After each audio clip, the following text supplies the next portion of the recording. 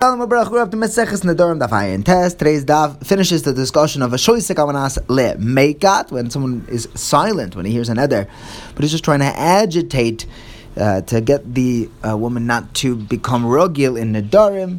Now, Rabbi Chanina told us that shtika is considered essentially a hafara. He has 10 days to be made for it afterwards, but we slug it up in a number of ways. Then we begin the new parak, the 11th parak of Maseches Nedarim, that talks about the limitations of hafaras nedarim and the difference between the two types of nedarim that a husband and father are allowed to be made for. The husband specifically, the ones regarding inoi nefesh and the ones beinoi leveina, what the difference is between those two types.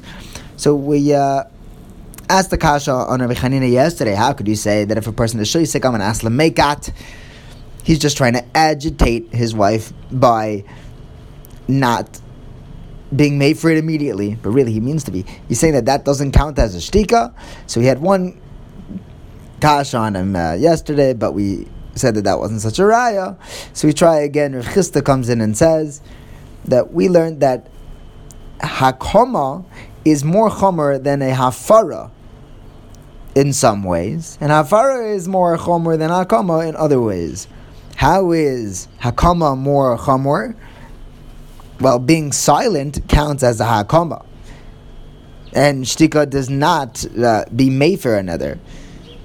Pause, a shtika, or rather, if someone is just mekayim a neder in his heart, he doesn't actually say hakama out loud, that works. But hafara beliba would not work. It also says that if he is meikam a neder, he can no longer be made for it. If he's made for it, he can't be meikam it. So in that regard, they're sort of on the same playing field. The logistics are a little different, but once you do one, you can't do the other. So what's Rav Chisda's kasha? You see that when the husband is shoisek, when he's quiet, that counts as a hakama. L'chayra, Rav Chisda says, this is talking about when he is shoisek amanas lemekat, and you see that is a hakama, he cannot be made for it afterwards. Kasha Rabbi Chanina, but the Gemara says that's not such a kasha. Who says he's talking about shtik amanas lemekat? Lemekat. Maybe he was being quiet because he wanted to be mekam the neder by his shtika. He agreed with her neder. The Gemara says no, it can't mean that, because that's what kayim beliboy means when he's quiet and he's mekam it in his mind. Elamai, the Gemara answers that price is talking about where he was shoisek stam. He stam didn't answer. He didn't have any intentions. He didn't want to agitate her. He didn't want to be mekam it. Okay, not a raya. Once we're on the topic, the Gemara says, how is hafara more chomer than hakama? So Rabbi Yochanan tells us that you're allowed to do a she'ela. You're allowed to uproot a neder that was meikam, but you can't do a she'ela on a neder that was mayfair. So we try asking on Rav Chanina from a third place, and this actually lands up as a tiyufta as well as the next two. We keep poking holes in Rav Chanina's pshat in case you don't like one of our tiyuftas, says the Ran. The pasuk, Rav Kahana brings the pasuk of him hecheresh yacheresh lo isha. And the pasuk is telling us that if the guy is silent, that counts as a hakama. The Chayre says Rav Kahana, the pasuk is talking about when he is shoisek amanas lemekat, he's trying to agitate her so that she does not make more nedarim. The Gemara says, who says? Maybe the pasuk is talking about where he's trying to be mekam the neder, trying to double up on it by being quiet. No, says the Gemara, the pasuk, we have a separate pasuk to tell me that ki hacharish law. I mean, in this pasuk it says hacharish a bunch of times. Ki hacharish is telling me when he's quiet to be mekam the neder. If ki hacharish is talking about a shtikas hakama, then im hacharish yacharish law isha is talking about where he's trying to agitate her, a shoisek amanas lemekat, and that is actually a bomb kasha on Rav Chanina, because this proves that a shtika amanas lemekat is in fact a hakama.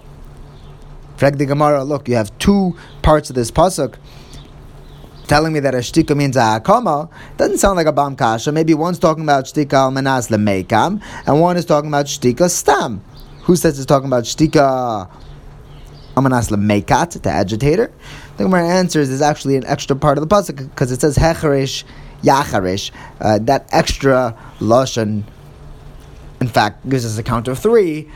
One for each type of shtika. Shtika amanas lemeikam, shtika amanas lemeikat, and shtika stam are all hakomos. But we still have some more kashas on Rabbi Chanina.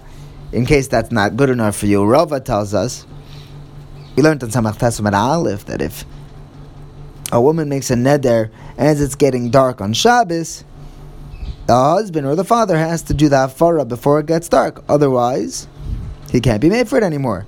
In fact, the Gemara, why isn't he just quiet?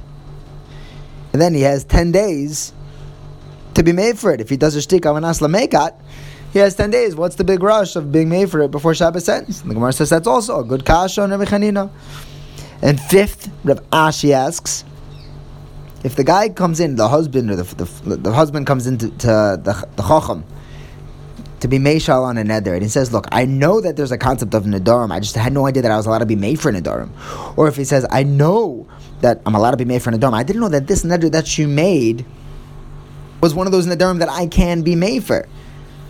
So when he didn't know that he could be made for, that then the chacham is made for the neder for him. He's off the hook. If he says that he didn't know that this neder was his to be made for, so Meir tells us that he cannot be made for it, and the chachamim say that he can. The Gemara asks, why does Meir say that he can't be made for this neder just because he didn't know that he was allowed to? His shtika to count as a shtika almanas lemeikat, which should give him 10 days to be made for it.